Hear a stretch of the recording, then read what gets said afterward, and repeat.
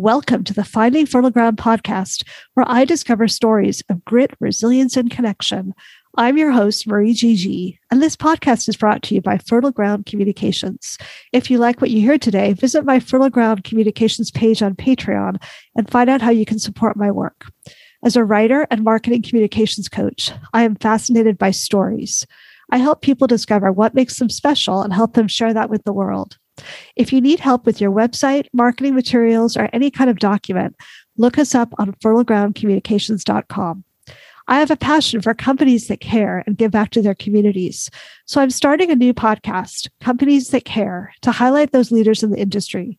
We're going to launch on Earth Day this year. If you know of someone who is leading a company that is changing the world in the areas of sustainability, philanthropy, community involvement, or diversity, equity, and inclusion, please send me their name. I've turned away several white guys who wanted to share their grit and resilience stories on this podcast. I've always been aware of the vast overrepresentation of white males in publishing, media, and in most professions. So when I started the Finding Fertile Ground podcast, I wanted to highlight voices on the margins, inviting people who did not always get a platform to share their stories. To date, I've interviewed more than 50 people, including 38 women, 24 people of color, 12 immigrants, 12 who identify as LGBTQIA+, and only 7 men. Dr. Chuck Bergman is the first white man I've interviewed, along with his wife, Susan Mann. Chuck is a perfect choice because when I was a 20-year-old junior at Pacific Lutheran University, he inspired me to become a writer and taught me an important lesson about resilience, as I'll share in the conversation. As a writer, photographer, and retired professor, Chuck has published 5 books and over 150 articles in such prominent magazines as National Geographic, Smithsonian, Audubon, and Natural History. He has won several awards, including the Washington State Book Award. One of his greatest joys has been to lead student study away tours to wild destinations like Ecuador, Argentina, Mexico, Chile, Tanzania, and Uganda. And he's proud to have led 6 tours to Antarctica with PLU students. Susan Mann is a professional credentialed coach and leadership consultant who has worked closely with Dr. Brene Brown and the Bill and Melinda Gates Foundation. She's also a climate reality leader with Al Gore's Climate Reality Project.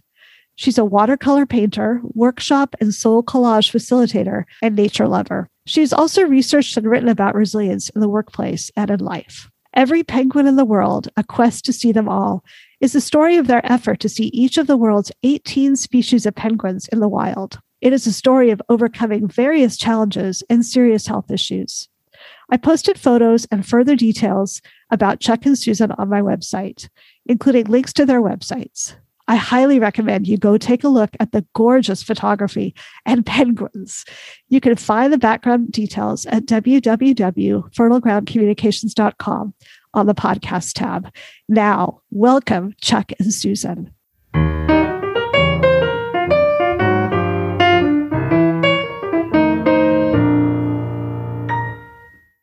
Hello, Chuck and Susan. Thank you so much for being on the Finding Fertile Ground podcast. It's a real honor to have you with me.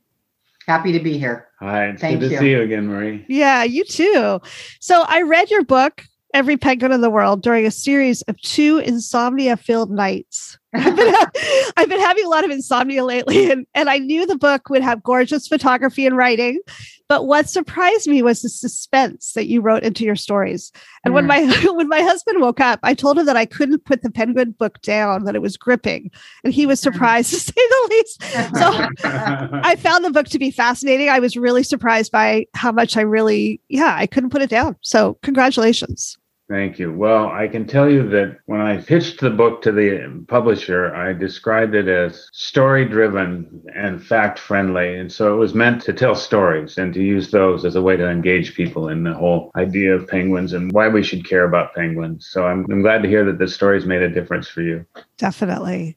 So I always start out my podcast by asking people to tell us about their childhood. So where did you grow up? What were your family and childhood like? And when did you discover your love for animals and the outdoors? we're both Pacific Northwest people. I was not born in the Pacific Northwest. I was born in Minneapolis, but came out to Washington and Seattle as a baby with my parents who moved in and moved out from Minnesota. My dad got a job at Boeing and have always loved the Pacific Northwest, went to the University of Washington as an undergraduate and got a PhD in English Renaissance literature from the University of Minnesota. And people are always interested in somebody who writes about penguins, who did a PhD dissertation on poetry of the 16th century. There's quite a little transition that happened over the course of the years there, but that may be a different subject. At any rate, I fell in love with animals when I was a graduate student. I had a history of liking animals as a kid, but it was really as a graduate student and learning to birdwatch in Minnesota as a kind of form of relaxation, really, while I was studying to take my exams and putting together my dissertation. Birds really, really became a passion for me then. Nice. So for me, I'm a fourth generation Seattleite and grew up in the forest, kind of protected land in the northeast part of Seattle with undeveloped acres back in the 60s and 70s. And there were pheasants and salamanders and skunks and all kinds of animals and birds. And so really from the very beginning, I loved animals and spent a lot of time outdoors. I'm the oldest of 5 kids. My parents were great about getting us out in the natural world regularly, kind of winter and summer. And for example, in the summer, we always took camping trips up to the San Juan Islands, to Mount Rainier, over to Sun Lakes in eastern Washington. And so a lot of time outdoors and in nature growing up. So did animals or penguins bring you together? Did you ever imagine you'd marry someone who had the same fascination with animals and penguins? Well, not specifically penguins, no. Actually, before I met Chuck, I had a particular affinity for penguins, but that wasn't really something we talked about early in our relationship. I would say it was more kind of higher order in that we knew from our early days that we both shared a passion and a love for the natural world and for wild animals. And so that certainly was a common bond from the beginning and has been enduring for now 25 years. Yeah, I would say that certainly penguins did not bring us together. I didn't see my first penguin till some 7 or 8 years after I met Susan. But they quickly became something of a shared passion for us. And we realized that this kind of journey to see all 18 species of penguins in the world gathered momentum over the course of the years. It really deepened the bond between us. It became a shared passion that I think was sort of, it's hard to describe the impact of it, except that it was just so wonderful that this was something we could do together and really define our relationship in a lot of ways through it. That's great. So Chuck, I met you when you were my advanced composition professor at Pacific Lutheran, and you changed the trajectory of my life by encouraging me to major in English. So I really give you a lot of credit for what I do for a living. And you also helped me discover one of the keys to resilience, the therapeutic effects of telling one's vulnerable story. Do you remember what happened in that advanced comp class? Yeah, I think I do, but do you want to say something about it? I mean, I remember a conversation with you and encouraging you. Yes. So you wrote on one of my papers, have you ever thought about majoring in English? And that was, huge because I was an education major. My junior year. It was kind of late to change my major. But also the other thing that really life-changing for me was that you had us write my turn style essays. And I wrote a story about being sexually assaulted when I was 13 years old. And it was really, very difficult to write. But when you saw it, you said, would you read this to the class? It's my personality. When I'm asked to do something difficult, it's very difficult for me to say no. So I kind of rise to that occasion. So I actually read it to the class. It was the first time I'd ever shared that story publicly. That's partly what I try to do with this podcast is have people tell their stories because I really believe it's therapeutic to be vulnerable. So anyway, I just wanted to give you a huge shout out for that. It was really really life-changing for me. Thank you for saying something about that, Maria. I will say, as the course of my career developed at PLU as a teacher and a professor, the role of mentoring students really took over. I saw teaching more as kind of mentoring and working one-on-one with students more than in kind of classroom performances. And it's one of the things, penguins actually grew to play something of a large part in that, because I started taking students all over the world, including to Antarctica, and seeing penguins. And those are life-changing events. And I love that about that kind of travel, the way it could change a person's life. And I think that's one of the key things about writing, is that you find your story, and it's very empowering. Yeah, I really enjoyed those anecdotes you had in your books about your trips that you took the students to see the penguins and other animals as well. So let's talk about your article, The Penguin Glow, Penguins Teach Us About Hope and Resilience, that you wrote for Penguins International. You say penguins offer living lessons in hope and resilience.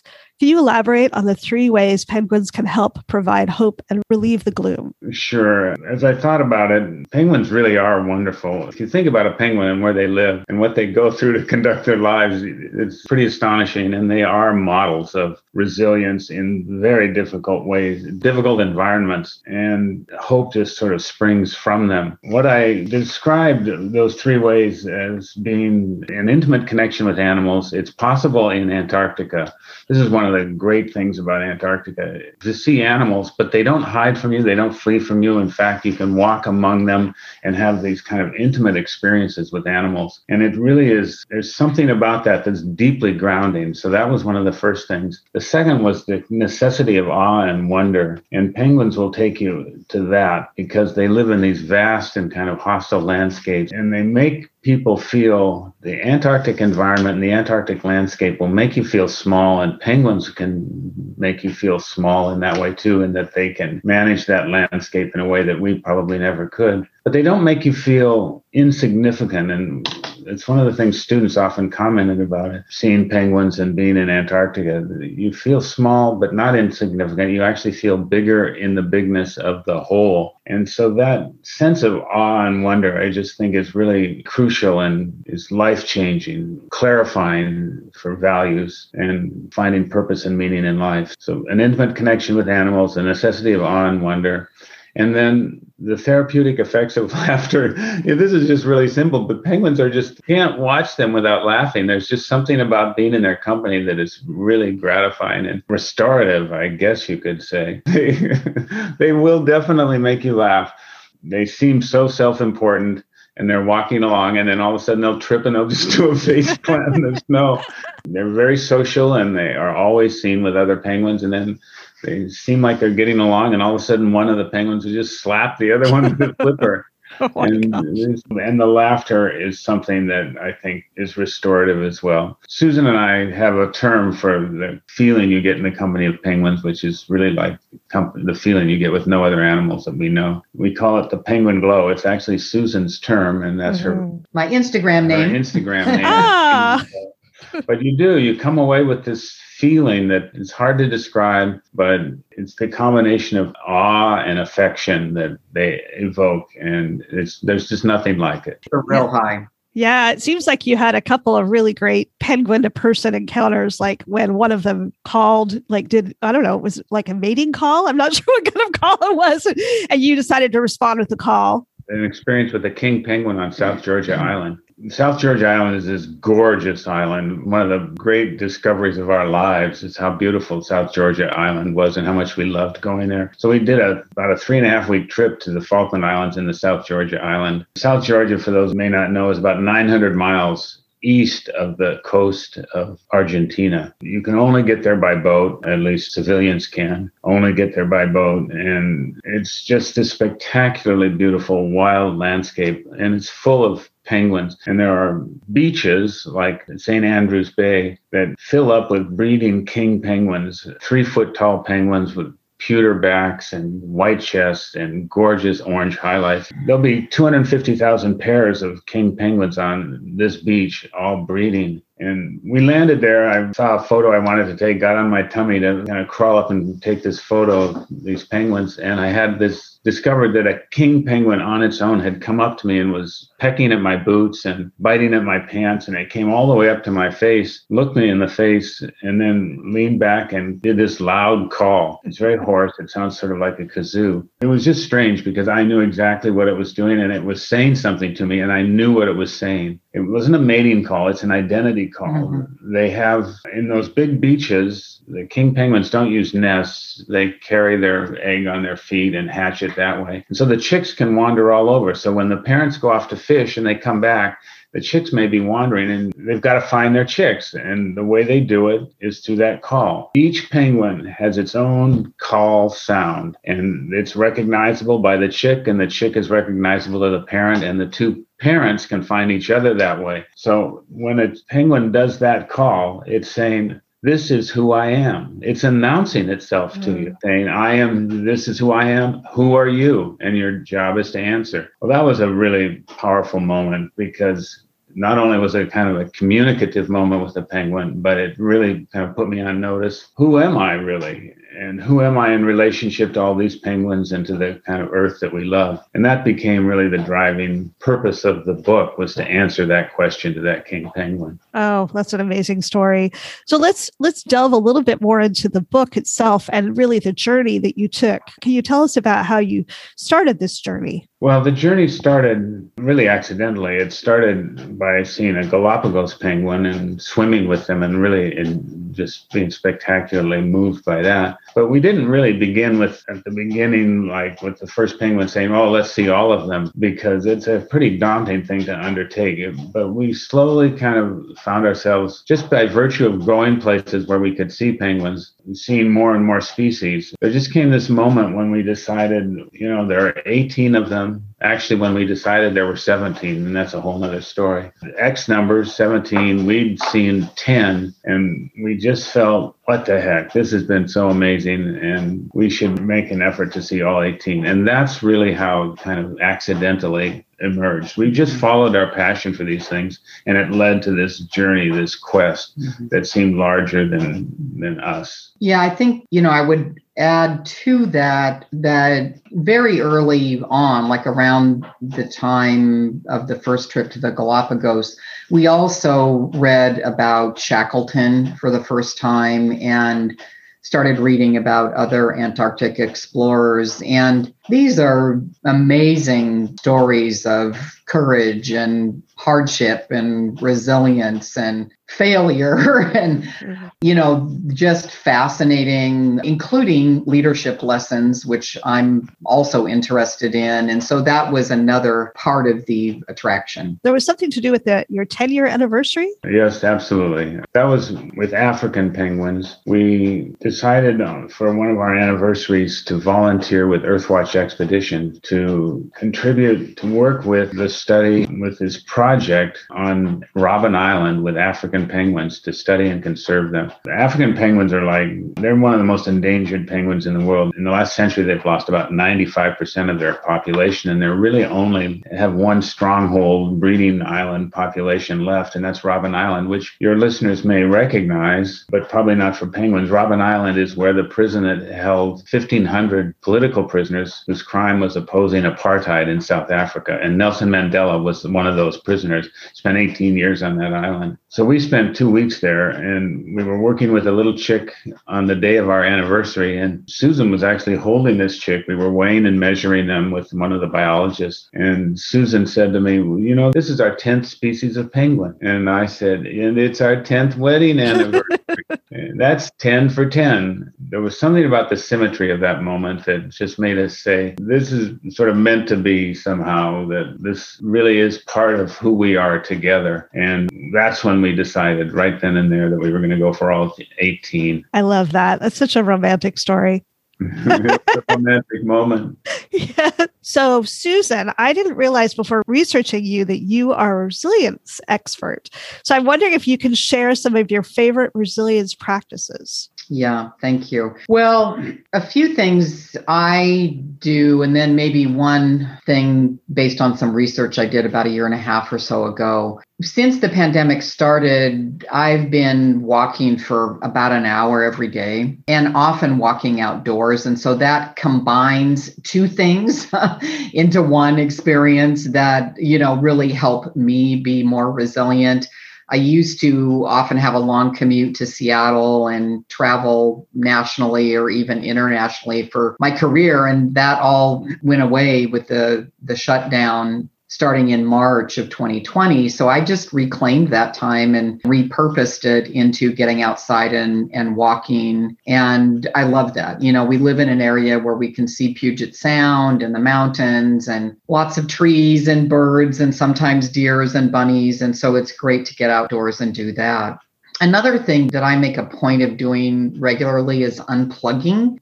Lots of ways that people can do that. Sometimes I've gone through periods where I make sure that like one day of the weekend, I'm completely unplugged from social media and email, or I make sure that after dinner time or 7 p.m, I'm staying off of email and social media. And so having that time where we're not kind of constantly checking what's going on is really important. Finally, another thing that I do is make time to get out of my head and like just laugh or be creative. I do watercolor painting sometimes, and that's a great way to kind of engage my creativity and do something that really gets me out of my right brain thinking. About a year and a half ago, I did some research into resilience and what helps people be resilient. And one of the things that I learned is that the people who describe themselves as being the most resilient in enduring ways are people who are engaging all of their senses. So this partly goes back to the idea of doing something physical, like walking or other forms of physical activity,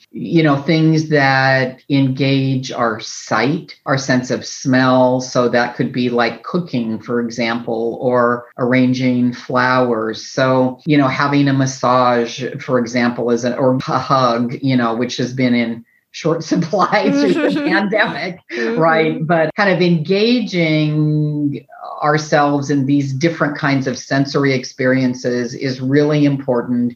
And also doing things that engage heart, mind, body, spirit. So many of us spend much of our days in intellectual activities, and ensuring that we're well-rounded is important for our resilience. Yeah, I have really become fascinated with the topic of resilience. I am personally a naturally resilient person. I've discovered that about myself, but it doesn't always come as easily to other people. So your tips are very helpful. Thanks. I think a lot of people have gotten more connected to the outdoors during the pandemic. Right. I too have been like my daily walk. I have to get outside every day. Right. Yeah. Well, there was an interesting article recently. I think it was in Forbes, if I remember correctly. I could send you the link if you're interested, with the headline, "Is 2 hours a week in nature the new 10,000 steps a day?" So there's more and more evidence to support really what we know intuitively in our bones, which is that having time outdoors in nature is super important for us. Yes. I interviewed a woman a couple of months ago named Katrina Nilsson Gorman, and she had this incredible story about traveling throughout Asia and actually getting raped when she was in India.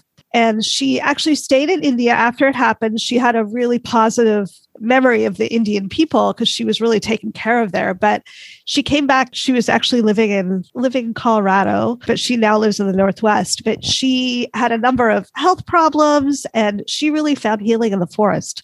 So now she is a forest therapy guide. And I just love that idea. Cool. Isn't that amazing? I know I never heard of that before, but So let's talk a little bit more about penguins again. So when reading your book, I kept recalling the movie March of the Penguins. Probably a lot of people think about that because of, the fascination of emperor penguins. And I was thinking about how they have more of a matriarchal society. The females choose the mating partners, the males incubate the eggs while fasting, and then the females go off on a sea voyage. And so this resonated with me because my husband was a stay-at-home dad for most of our parenting time while I was a breadwinner. Are emperor penguins the only penguins that live this way? And what do you think it says about their species in general?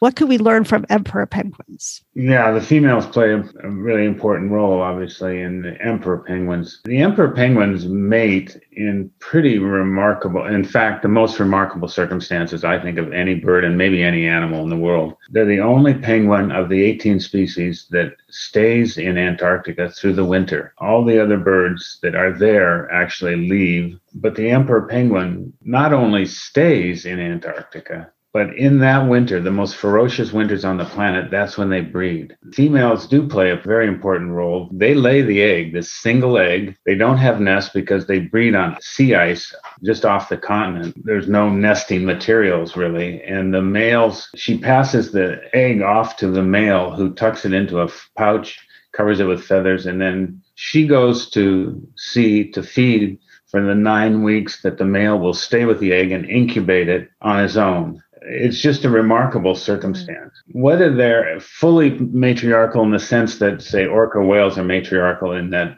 the females will lead a pod of whales, I'm really not quite sure. But they play this really important role and they have this important function to perform. What I think is kind of amazing is that then they both share the duties and the job of raising the chick. And the thing about penguins is that it's so easy to see ourselves in so much of what they do. It's just really remarkable how easily we find ourselves able to identify with them and learn from them. So I think they're just terrific creatures to think about. They almost make us think about how we live. I think they're I don't know of any other penguin that has this kind of structure where the female will lay the egg and then leave and come back. They're really, emperor penguins are really unique in that. But they definitely provide us with the sense of family drama and family values in the way they raise their chicks. So the story that you told about traversing the river in New Zealand, that had me on the edge of my seat. And so and I love the way you carefully unraveled that, which of course kept me like, oh, I have to stay up longer in the middle of the night to read this. So that was one of several stories in the book that kept me awake at night. You had such incredible adventures.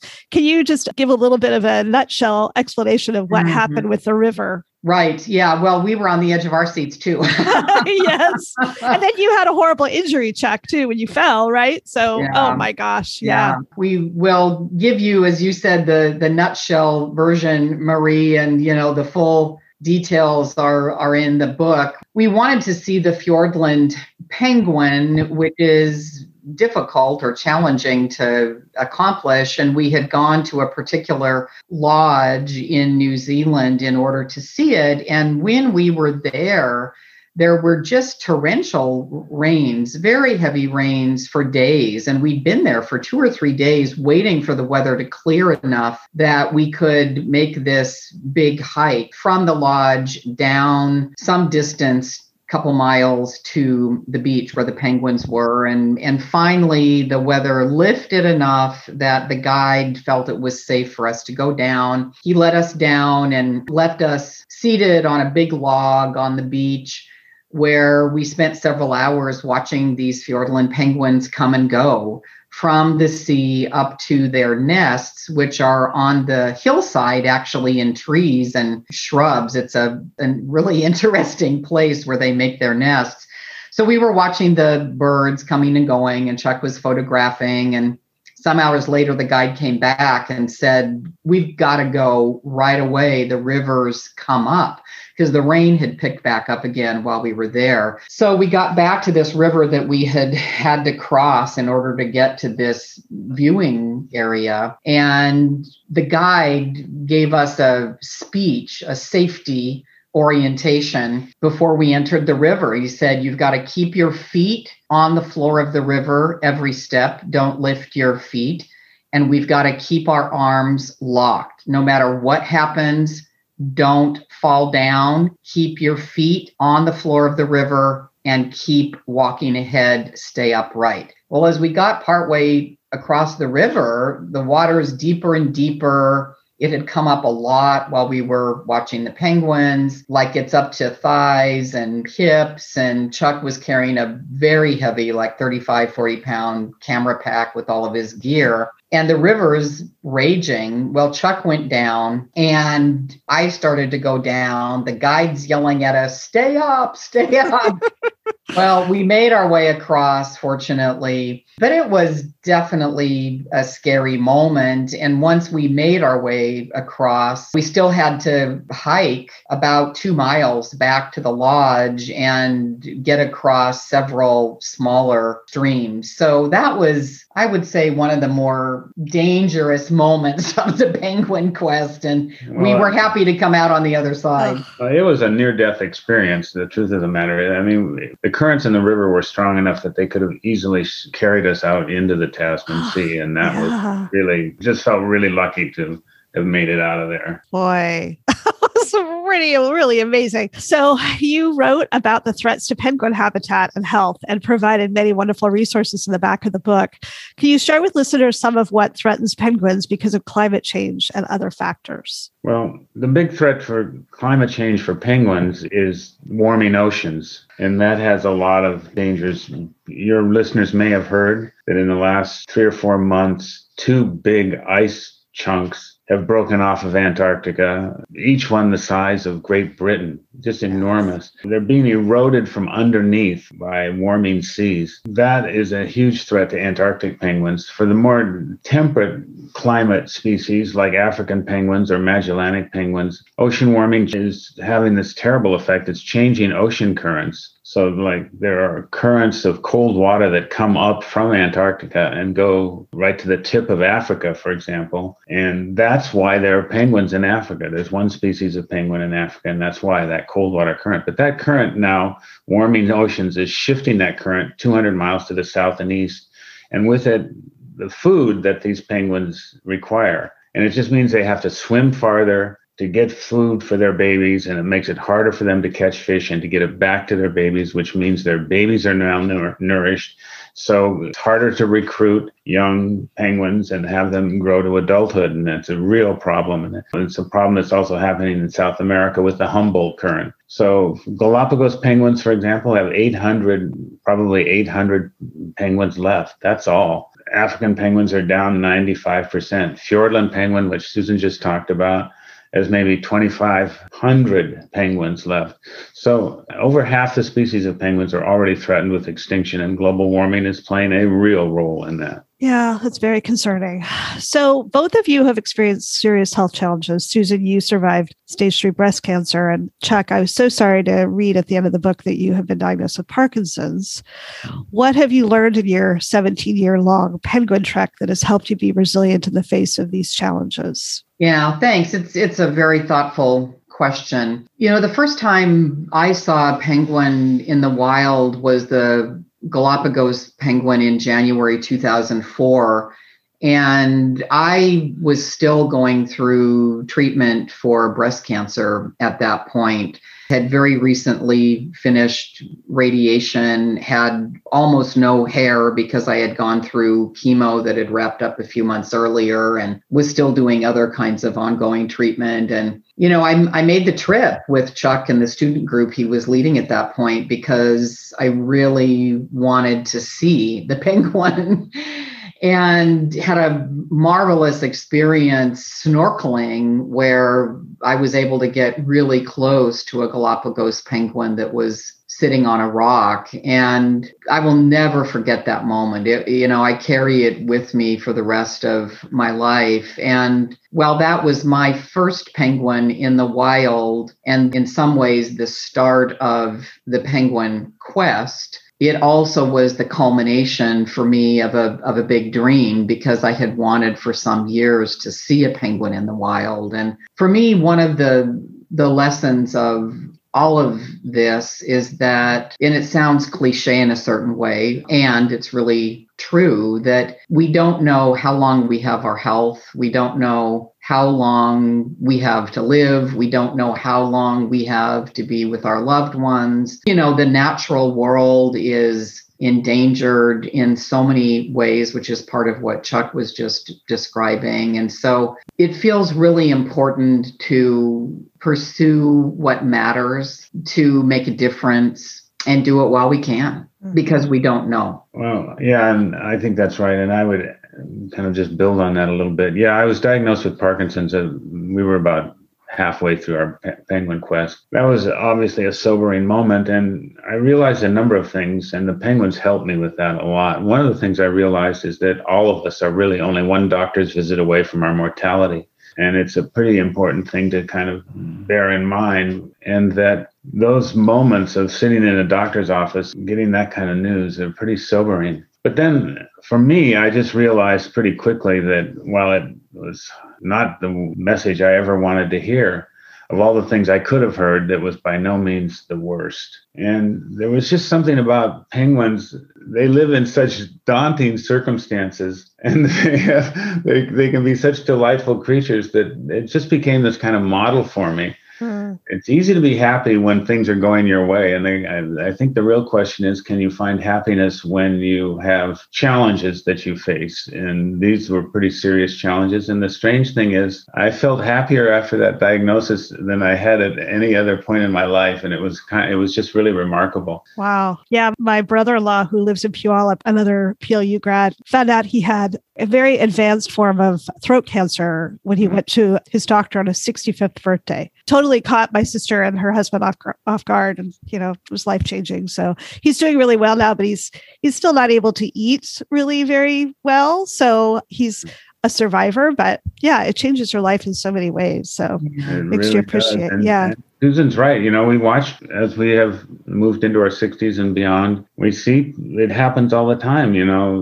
Folks just have dreams they want to fulfill and come to retirement, and in fact go to the doctor and find out they have some rare form of cancer, or they have heart issues, and those dreams they don't get to live on. And we just realized we better do what we want to do now, because you just don't know who's going to be ahead of you. Absolutely. So that's a good segue into my next question, which is, you described your experience as a spiritual journey as pilgrims of penguins. Can you elaborate on that? One of the things I should say is that I divided the book into 3 parts. There was a section on adventure, penguins and adventure. It's sort of how we began. Penguins and conservation, which was the deepening part of the quest into some kind of significance about the future of penguins and the future of the planet. And then really the kind of personal dimensions of it, which over time came to feel to us very much like we were learning something. We were being called in some way. And I began thinking of it as a pilgrimage. And really what that means is a kind of external voyage that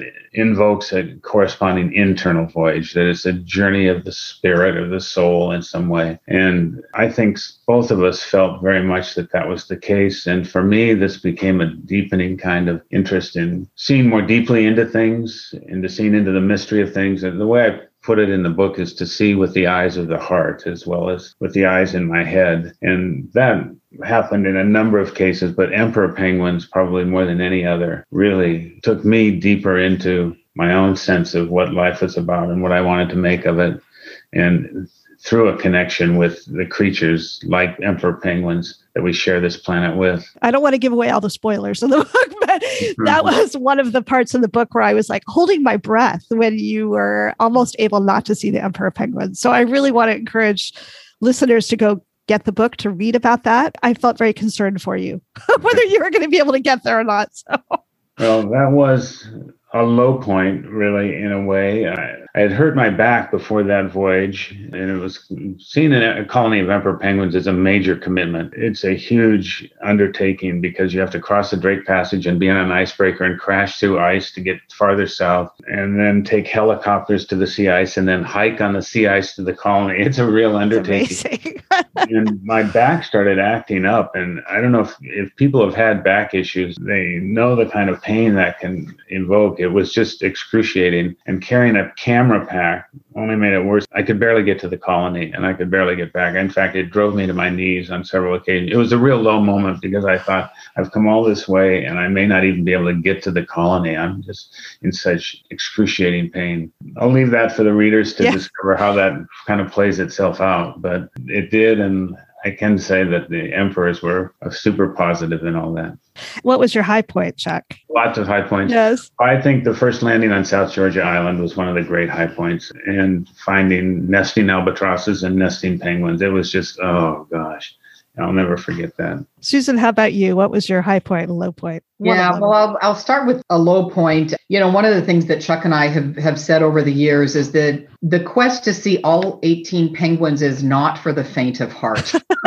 No. I mean, we have had just some massive adventures. It really takes significant commitment. And, one of the things that happens is that you really don't have any control over the natural elements and the wilds and the weather. So, for example, we made a trip to New Zealand and some other sub-Antarctic islands. We wanted to see the Snares penguin. This goes back roughly 6 years or so ago now. And the Snares penguin lives in the Snares Islands, which are small kind of rocks south of New Zealand. And we were on a ship. It was a gale, very high winds, very high seas. And long story short, the ship could not get anywhere near shore, which meant that it was not safe to get into zodiacs and go near shore to see the penguins more closely, which we would typically do on an expedition like this. And so we were right there. We could see the islands with binoculars. We could see from some distance away the teeniest like specks of penguins through our binoculars, on the shoreline, but that was as close as we could get. And you just have to kind of let go because there's no controlling the weather, right? And what's happening. So we ended up going back a year and a half ago on a similar trip, and we were able to see the Snares then, which was great. But, it was definitely a low point and a real disappointment to not be able to see them after all that the first time around. A high point was when we saw penguin number 18, the northern rockhopper. We spent 5 weeks on a ship sailing up the middle of the Atlantic, south to north, in order to see it. Gosh, hundreds and hundreds of miles kind of in the middle of the Atlantic, roughly, halfway between Africa and South America. And again, the weather conditions had been uncertain. It was not clear that we were going to be able to see the northern rockhopper. The captain was monitoring the conditions. It was touch and go. Finally, he decided that it was safe enough. There were very big swells, but he said, if you're willing to take the risk of getting in the zodiacs, we'll ride the swells and get closer to shore so that you can see them. And it was pouring down rain. And the northern rockhoppers were swimming all around us. Normally, they have these beautiful crests, but the crests were all like soaking wet and flopping down because of the rain pouring down. And, so here we are with these northern rockhoppers swimming all around the zodiacs, and we were drenched, but Chuck and I just looked at each other, looked at the penguins with these joyful smiles on our faces. We were so happy because that was penguin number 18. Yeah, penguins, we realized, can be the most miserable way in the world of having the best time of your life.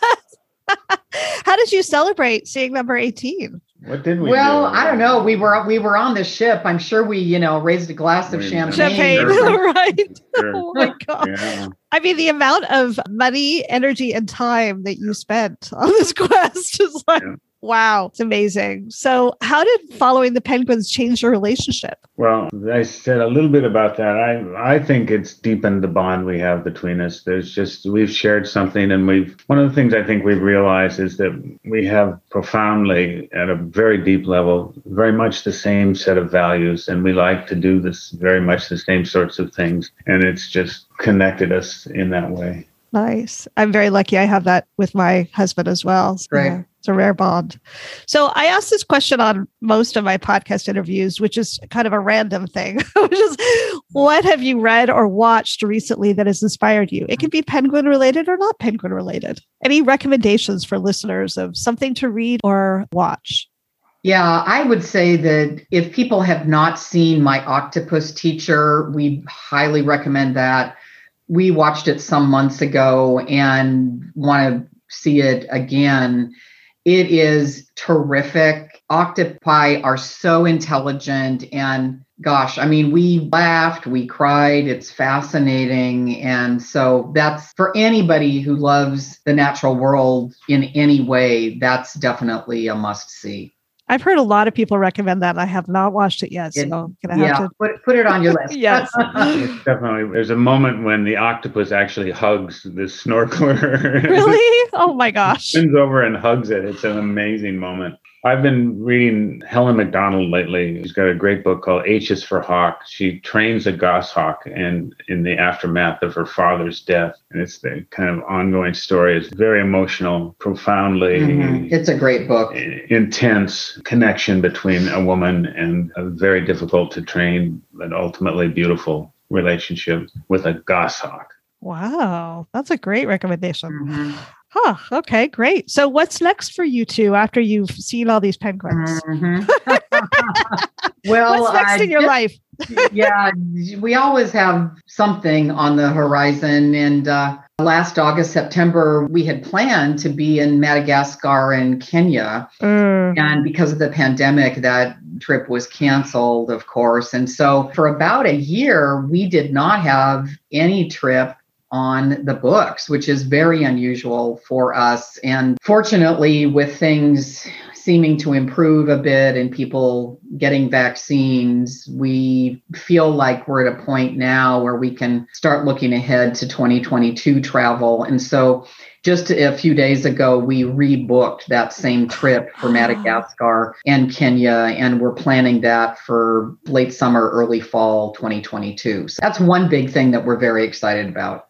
Yeah, and of course, penguins. We've seen all 18 of them, but we still have penguin goals. Yes. We've been going through penguin withdrawals. So we're researching different kinds of penguin trips that we would still like to do. I want to see emperor penguins again. Love those guys. And so we're actually looking into three different voyages. One of them is actually camping with penguins for about 9 nights. Oh my gosh. Antarctica. Yeah, I'm sure it would be nice for you to see the emperors when you didn't have a sore back too. Yeah. You know, I would go back to what Chuck said earlier in answer to your wonderful question about the 3 ways that penguins can provide hope. And one of them that Chuck talked about is awe and wonder. And this idea of numinous experiences is something that we both are drawn to, and our time in the wild has given us so many opportunities for these experiences that fill our spirits, fill our hearts. There's just this tremendous sense of awe and wonder, and I miss that. You know, I mean, certainly there are ways to capture that in everyday life. And those big moments that we've had where we're with like 200,000 king penguins on the beach, or we're in the middle of, you know, a half a dozen humpback whales that are feeding. I miss those experiences, and we're looking forward to more. I'm sure you do miss them. This has just been such an honor and a joy to talk with both of you. I really enjoyed our conversation. Anything final that you'd like to add? Well, thanks for conducting the interview. Great questions, Marie. It's great to talk with you and see how well you're doing with your writing career. Makes this old writing teacher very, very happy. Oh, good. I'm so glad. Yeah. Thank you for the chance to have the conversation. We both appreciate it. Now you understand how much Dr. Chuck Bergman influenced my life path. Interviewing Chuck and Susan was a real thrill for me. Don't forget, you can find further details about their journeys and view Chuck's gorgeous photos on my website. Go to www.fertilegroundcommunications.com and look for the podcast tab. Do you know someone with a grit and resilience story who would be great to interview? Or maybe you might like to suggest a guest for my new podcast, Companies That Care. I'd love to hear from you. Thanks for listening to the Finding Fertile Ground podcast. If you liked today's episode, please visit our Patreon page and learn how to support us. You can also subscribe and leave a review. Our music is by jazz pianist Jonathan Swanson. This podcast is brought to you by Fertile Ground Communications.